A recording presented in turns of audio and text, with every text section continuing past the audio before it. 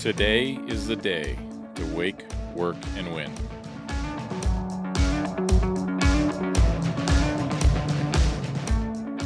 Welcome to the Standard.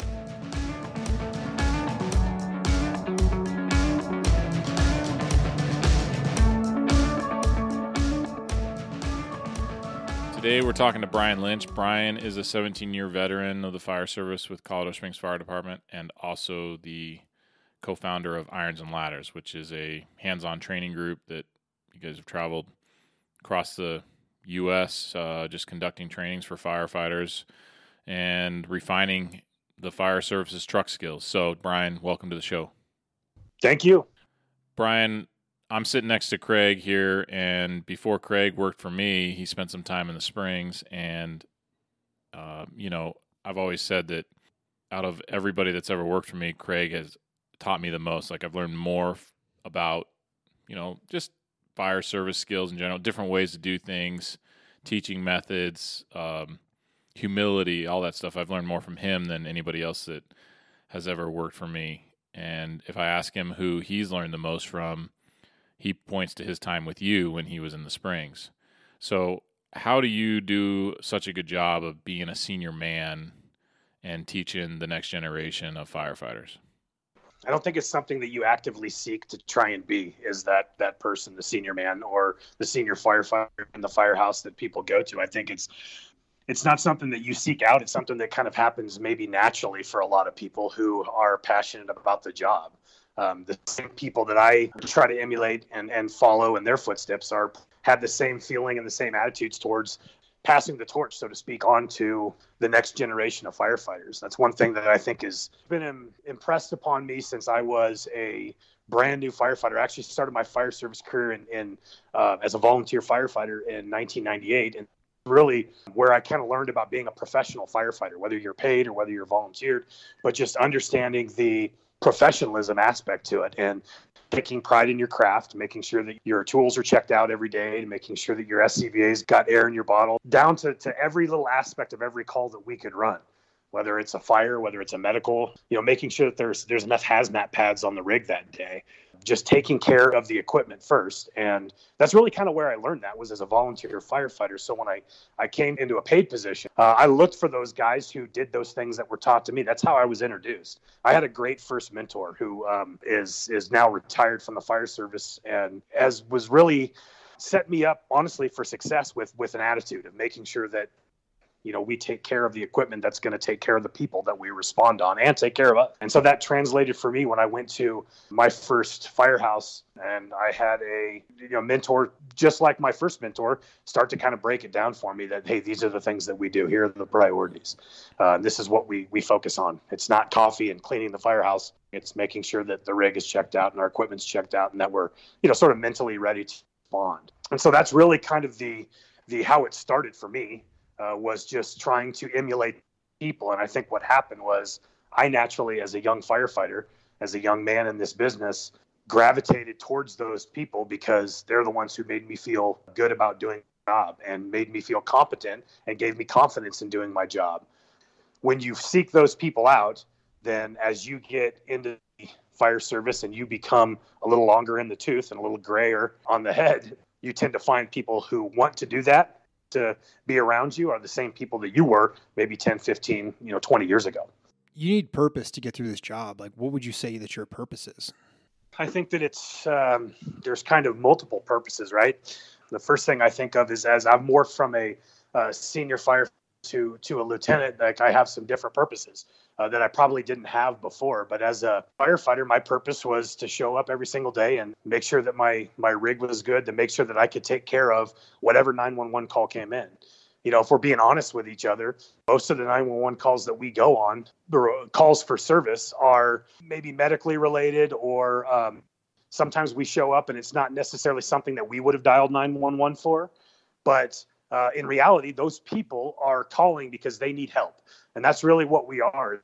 firefighters as problem solvers, whether it's we're putting out a 3-alarm fire or we're changing a smoke detector batteries to keep it from beeping. The 90-year-old lady who's lived in the same house for 50 years can sleep at night and is afraid that the smoke alarm is going off, is afraid there's a fire in her house because it's beeping every 30 seconds. We're solving problems. And so mentally coming to work every day and making sure that I'm ready for whatever problem. And I think it starts with you lay out expectations and you have expectations for yourself. So I could probably get on the rig every day and go to automatic alarms in just my station boots and my t-shirt and my station pants and probably be okay 99 times out of 100, because 99 times out of 100, the automatic fire alarm is probably just an automatic alarm going off because someone burnt popcorn or they walked out of the wrong door and it set the alarm off. But we always prepare for the worst case scenario. And we have to have that mentality that it's the one time out of 100 where the fire alarm's going off because there's a fire in the building. When we go to a person with chest pain, or we go to a medical call that this is probably not necessarily, a critical patient. Well, we treat them as if they're critical first, and then we work our way back. I see guys going, oh man, a hazmat run. And I understand it. It may not be my cup of tea, hazmat stuff, or your cup of tea. At the same time, when it comes in, is there's a natural gas leak inside of a building or a carbon monoxide alarm going off in someone's house.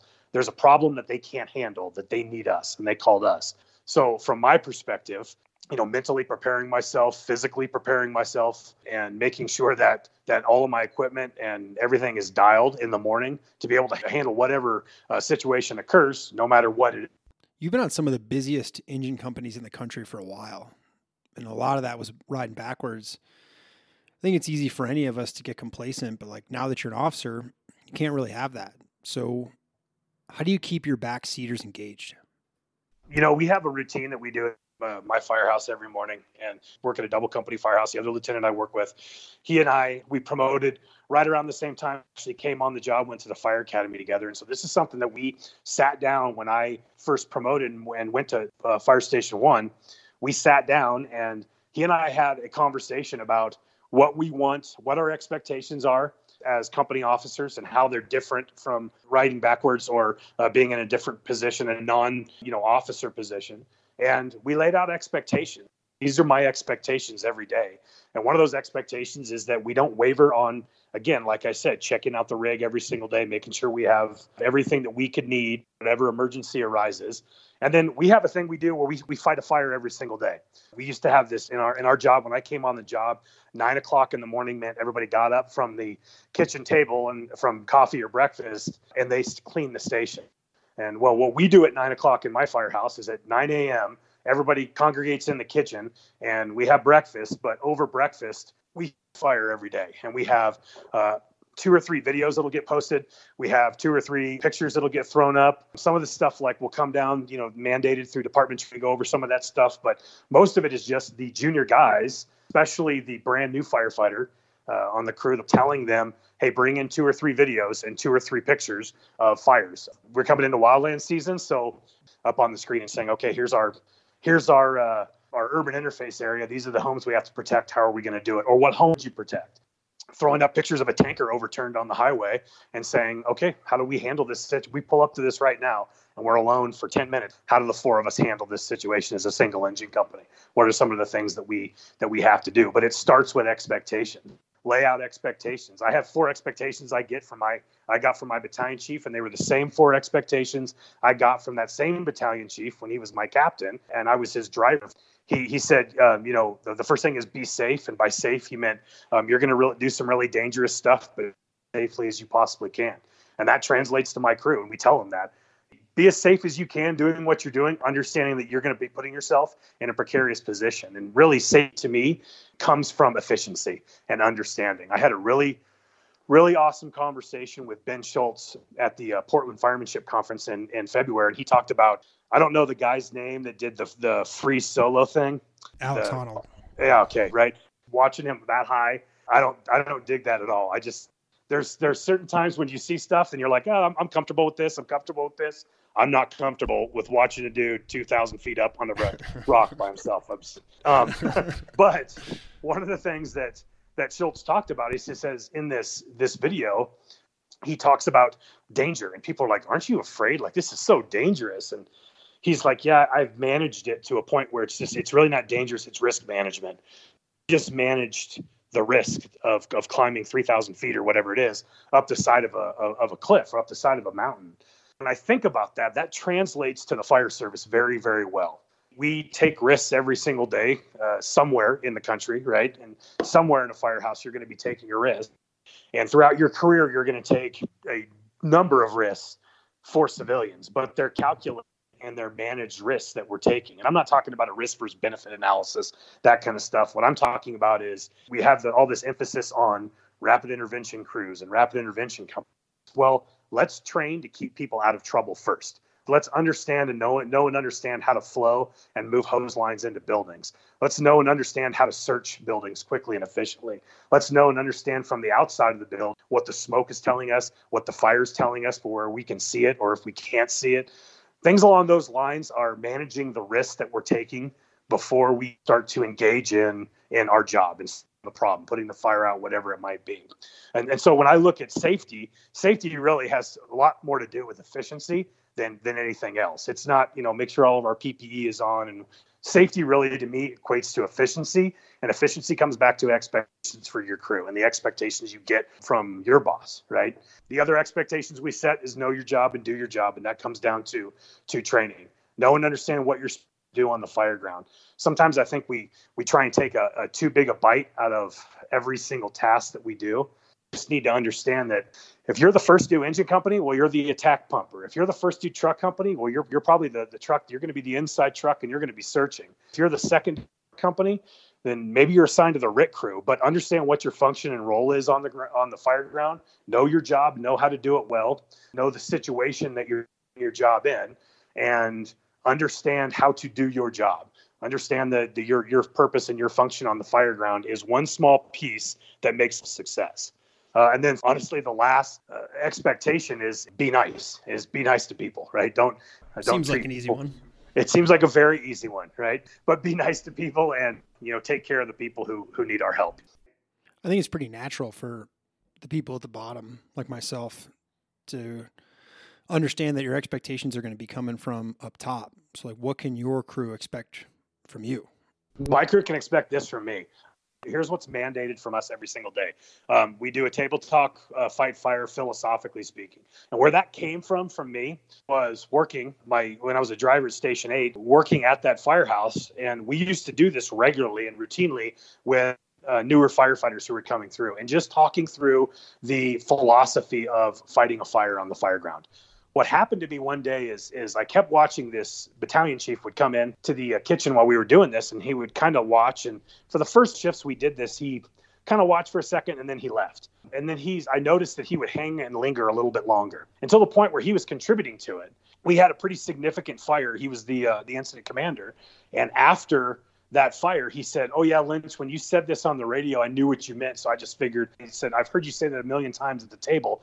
So I knew what you meant. So even though you weren't real clear about what was happening, communication wasn't great, I knew what you were intending to do. So I just let you do it because I knew what the end result was going to be." And kind of like a light bulb went on, and I went, "Oh, that's how you set your expectations, right? That's how you get philosophically on the same page." So what my crew can expect from me on a daily basis is I try and be as consistent as possible and say at 9 a.m. we fight a fire every day. We go over a couple different emergencies, kind of do the morning meeting stuff. The ladders come off the truck every day. We practice throwing ladders as quick as possible. We practice forcing doors. The hose lines get stretched off of the engine company every single day. Besides that, my crew is so self-motivated and so self-starting that I usually don't come in with a game plan for them. I let them guide and sort of dictate what we do during the day within reason, these 4 or 5 things, and let guys run with it. And that to me is probably the expectations that my crew can get from me. Irons and ladders is now more or less a staple in the training community. And I'm just curious, like, what made you start teaching? Why do you do it? Well, it didn't happen. We didn't set out to teach anybody anything, really. Honestly, we set out to really enlighten ourselves It happened out of a fire where we had an incident. It was a fatal fire. Unfortunately, an elderly woman lost her life. And out of that, there were some issues on the fire ground, some things that happened really that didn't happen in a timely fashion, didn't happen quick enough. And it really caused a lot of people to take a step back and to say, are we really good enough, specifically with forcible entry skills? So we really started to dive into forcible entry skills and what we really learned. And if anybody anybody's been to a irons and ladders forcible entry class, this is the story that Ryan Royal tells to begin the class. This is how this happened. There was a fatal fire. There was some forcible entry issues getting into the building, and out of that came this sort of thirst for knowledge and understanding about how to force doors, inward swinging doors, outward swinging doors, commercial doors, residential, metal doors, forcing drop bars, driving carriage bolts, sawing carriage bolts, the whole 9 yards, and this whole size up of doors and understanding how to force those doors. And so how that started was just us really wanting to shore up a weakness, because what I thought was a strength of mine, which was forcible entry, turned out to be a glaring weakness. And I had just never been tested beyond what I knew. And I was okay. I'd forced a couple residential doors, but I never had met anything that was overwhelmingly difficult. And I realized right away, like, I don't really have a game plan for this.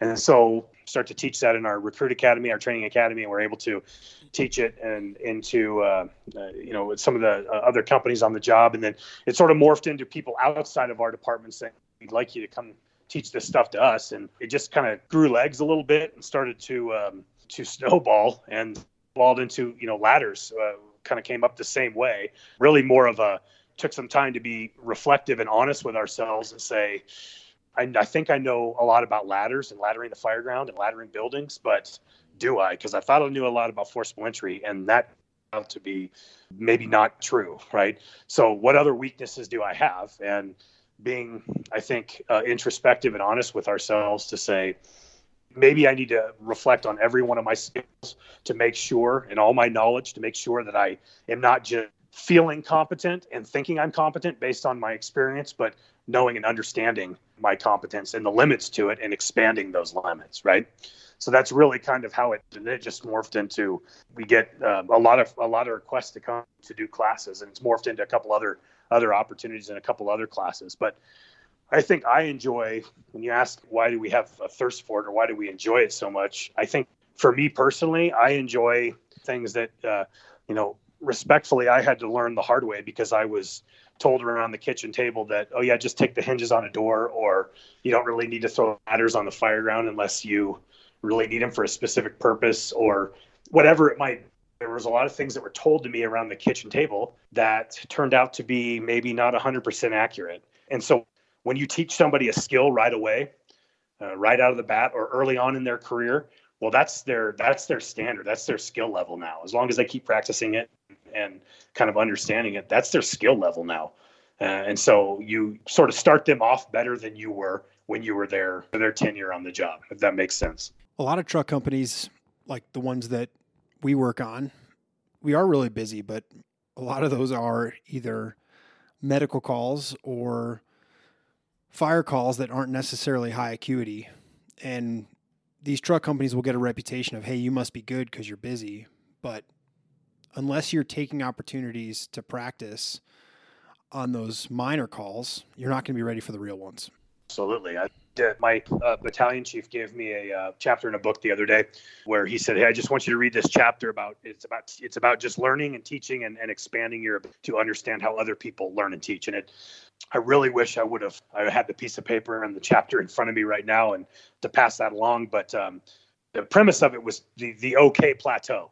And when you get to this point to where you feel okay, you feel competent in your skills, but you're actually plateauing because you don't realize there's this whole wealth of knowledge and information above you that you haven't tapped into yet.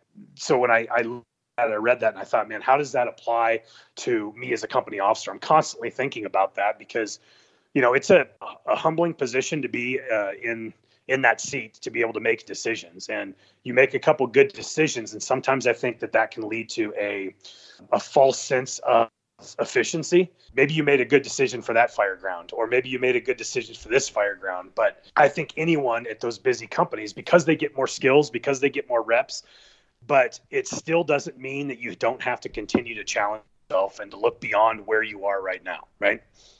So how do you feel about the new generation? Because they get a bad rap sometimes, but I mean, I think I could speak for both Craig and I. It's like they're actually pretty willing.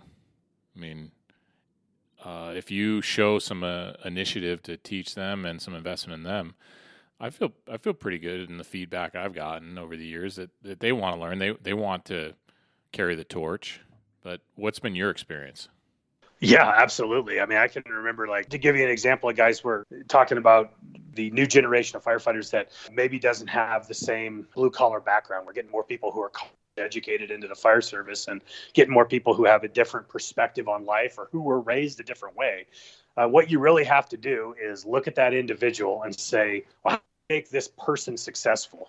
When I first became promoted to lieutenant, there was a guy who was my age. We graduated high school same time. I think he was a year ahead of me, a year older than me. But he and I had a very easy relationship, a very good driver officer relationship, because he was like me. He grew up understanding that.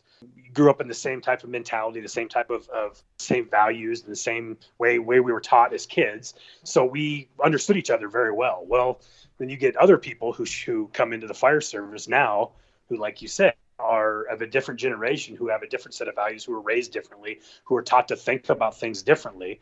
I don't look at that as a negative. I look at it as a positive, right? I mean, there's some negative things about every generation. It's just like, I mean, I always joke because, like, it's always like the old man screaming about this generation's going to ruin the country. Well, there have been old men screaming about that for hundreds of years, right? So I think it's kind of a cop-out excuse to sit there and be like, well, this new generation is just not gonna do anything for the fire service, or I can't believe the people we're hiring. Well, guess what? They're hiring them. So it's your job as the senior guy to get your ass on the bay floor and start to drill and start to train with them and teach them what you know, because they want to know stuff. They will sit around a drill ground. They will sit and drill all day long and train all day long and expand their knowledge all day long. But it's up to you to get off, get out of the recliner, get out of the kitchen table, and get down there and start to go to work with them and show them what you know. They want to know that. They want to do that. And it's good when you teach somebody to do something, regardless of whether they're a 50-year-old guy who's got 5 years left, or they're a 22-year-old kid who's got 5 minutes on an engine company. They want to know stuff. They want to feel good about doing their job. So generations aside, take the firefighter, take the person who's wanting to be better at their job, good at their job, and put them in a position to succeed. Find out what motivates them, find out what drives them, find out how they learn. That's one of the best things that I've done is when we get probationary firefighters to the station, I'll ask them, how do you learn? What's the best way for me to, because I can, if you want me to scream and yell at you all day long, if that motivates you, great. If that's what works to get you from where you are now to get your skill set all the way up here, great. If you want me to talk to you in a soothing, nice voice, well, if that's what works to get you better, then good. And I don't know if you can do that. Craig, I'll yell at you. I will never not yell at you. But in all honesty, find out how they function and how they learn, and you will break through to them. And it's amazing to watch someone who really maybe comes in and doesn't have a great set of skills, maybe isn't very confident. When you give them confidence on doing one thing, that confidence multiplies exponentially. And now they're not afraid to try anything. Now, all of a sudden, you take them from a guy who doesn't feel like he can force a door to now he's driving carriage bolts by himself and taking multiple ladder packages. And he understands what it feels like to be on a good roof versus a bad roof. He understands how to flow and move and to knee walk, understands what it means to be a good heel and to create surplus, and just the tangibles of being a good firefighter. It doesn't matter what generation they come from. Find out what makes that person tick and what makes that person confident, and tap into that and use that as the engine to drive them where they need to be. The senior people who refuse to train with the new guys, it's because they don't want to fail in front of them. They don't want to look stupid. But if you can just get out of the chair and get out with them, you're going to create buy-in, because now you guys are learning together.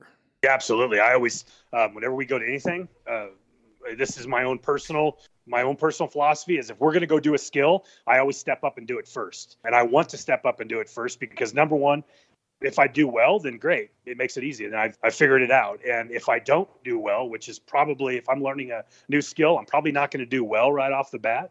So if I screw up, then the instructor is going to do what? Make an example out of me, not in a bad way, but he's going to say, hey, wait a minute, stop right here, do this. No, wait, do this. And then I'm going to learn, and people get to watch me failing and me coming up short. And then they get to say, okay, don't do the stuff that he just did. Now, this is the way to do it. Or maybe it makes it clear for them on how to be successful and whatever the skill is. But you're right, it's getting that person out of the seat. It's a unique problem that we face because, I think about, I'll just use you as an example, Craig. When you came on our job, you went through a fire academy that was probably similar in length to mine, but I didn't get near the skill level that you got. And so what's happening is some firefighters will, and this is a nationwide, not specific to any department, but to every department, you will have a guy who comes on the job and he's a 15-year veteran. He's sort of put it into cruise control after his academy and after his probationary year. And so he hasn't expanded on those skills. But the problem is the skills that are being taught in fire academy are getting better and better and better, exponentially speaking. And so 10 years, 15 years go by, and now this guy comes out of a fire academy and he comes with a much better set of skills than the firefighter that's sitting in that chair and hasn't really been motivated or done anything over the balance of their career to make them more efficient and more effective and constantly challenge themselves. The one thing, though, that this brand new firefighter doesn't have and can't get until he has years and experience on the job is that experience.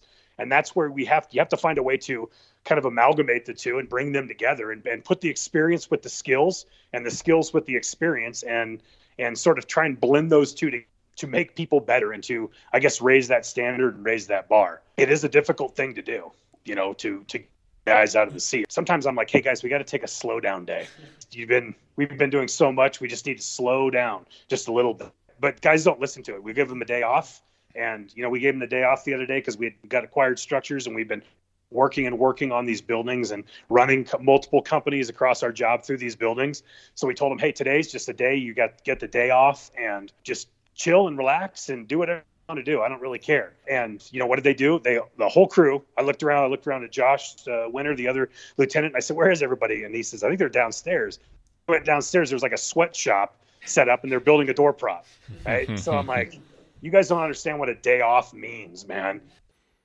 I mean, it's kind of an art.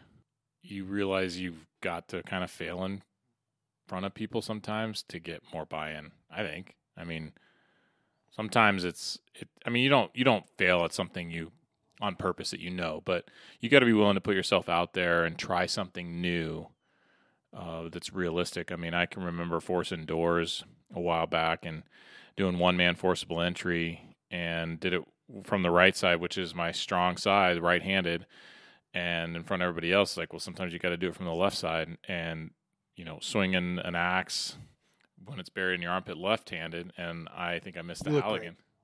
It looked good? Yeah, so everything was fine. It's all nothing to see totally here. Crushed. Yeah, but I mean, who cares, right?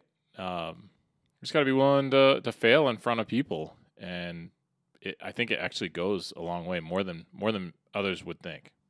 You look at like some of these guys with the way that they work, and I had myself and Jeremy Croto, who Craig will know is a nozzleman and is phenomenal at his craft. He and I teach a class to our training academies called Killing Complacency. And it's just about the mental mindset and understanding when you show up to work and how you set your career out and what your attitude should be during your career, And one of the people I talk about in that class is, I show a picture of Peyton Manning in there. And we started teaching this when he was the Broncos quarterback, so really relevant.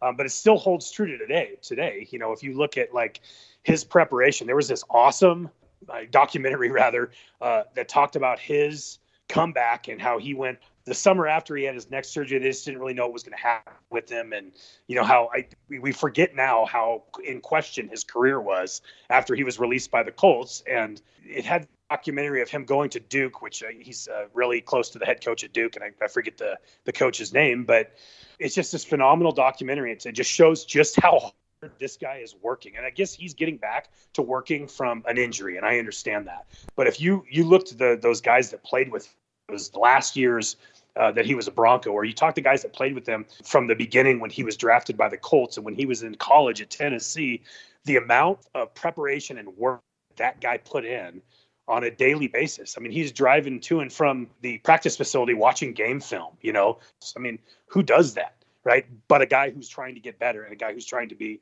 absolutely perfect, where to me, I just look at those are intangibles characteristics of an individual where you should strive at. You should always strive to be that perfect person. So when you fail, you're still doing pretty well. It's the guy who reaches for mediocre to me that maybe needs a little different perspective.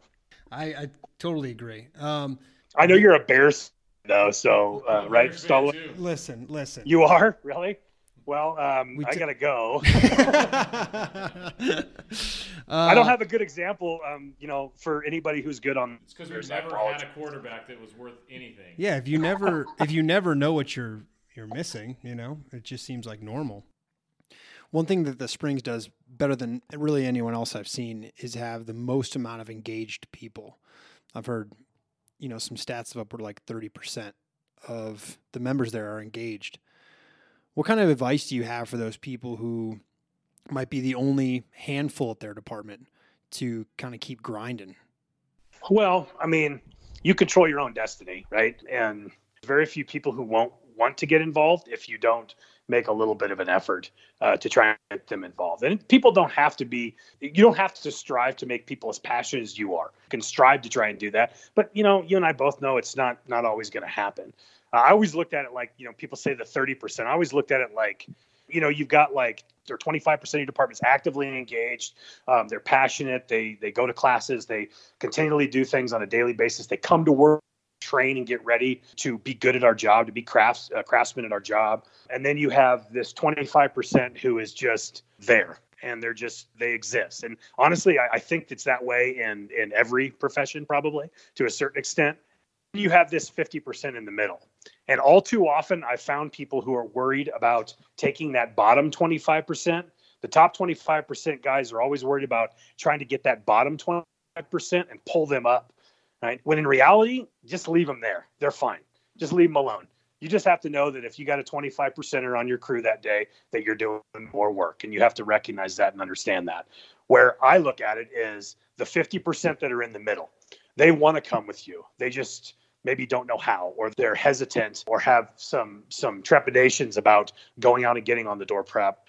People don't want to be wrong. They certainly don't want to be wrong in front of a bunch of people. It's embarrassing, right? Nobody likes that. But the benefit of that is that if you can reach down and grab that 50%, pull them up to you, move them in your direction, that sliding scale in your direction, then I think that you will make your organization and your department better. One of the things I had a very young kid on our job ask us, he's like, I got assigned to this fire station and I, right off of probation. And I just don't really, it's a really slow firehouse. I don't really want to be here, but I'm committed here for, several years or whatever. And it's like, what can I do every day? I want to be good at my job. And I said, well, stretch your hose lines every day. He's like, yeah, the guys don't really, I don't know if they really want to do that. I'm like, well, here's the easiest thing to do. Just stretch it by yourself and ask them to help reload it. Just do that every single day with every single line until that becomes the norm. And you just sort of integrate that into, well, I'm stretching hose lines today, or, hey, let's go out and flow water in this. I don't care if you start flowing water in a parking lot. I'm not big on flowing and moving hose lines through a parking lot. I think it's point behind it. I'd rather be in my district doing stuff. But if it gets your guys out, like, let's pull the rig on the front ramp and let's fire it up and let's flow some water into the creek or flow some water next door, whatever it might be, to get guys out and moving and doing stuff, then that slowly becomes the norm. All too often, guys want to, from that 25, 30%, like you talk about, they want to take this huge bite and bring it on, all of a sudden overnight make this, magical fire department, this fire department of their dreams. When in reality, you're going to be moving it one tiny piece at a time over towards and making that organization better and moving that standard higher. And sometimes if you're in a position where you work for a certain, or you work for a department that has a culture that stifles creativity or stifles ingenuity like that, well, you control your own destiny. And I can tell you right now that lots of guys around the nation are doing really good things in Firehouse number 5 or Firehouse 22 or Firehouse 65, whatever it might be. And that stuff will spread to other people in your job. It'll spread to other fire stations. And it's really kind of how you eat an elephant. It's one bite at a time until it's just the norm.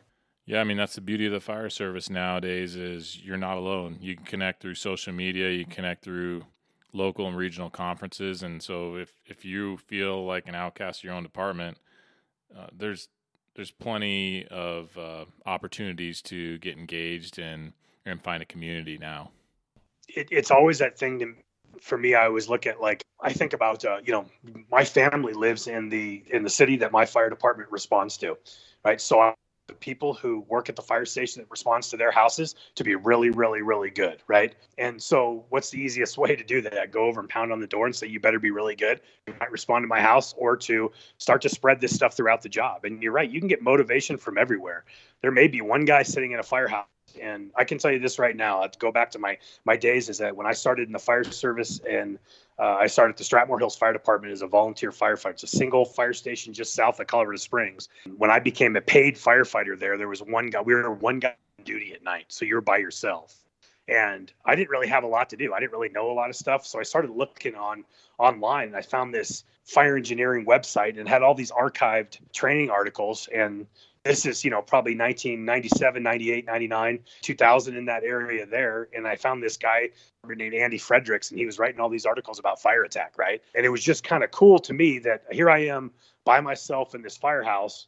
I look back on this 20 years later, and here's this guy who has really changed the fire service in a positive way. And I was reading his stuff way back when. So you never know, really, you're never really totally alone in your quest to be better. There's always people out there. And I think about that. How many people are just out there in a firehouse reading articles or looking at stuff online, trying to make themselves better at their job? Like you said, social media has been great to bring us all together, the same mentality. Unfortunately, there's the other aspect of social media where, some really dumb stuff comes out. You see some stuff and you're like, man, this is so it's, unfortunately for me, the social media aspect is sort of a double-edged sword, but I think that it's more good than it is bad.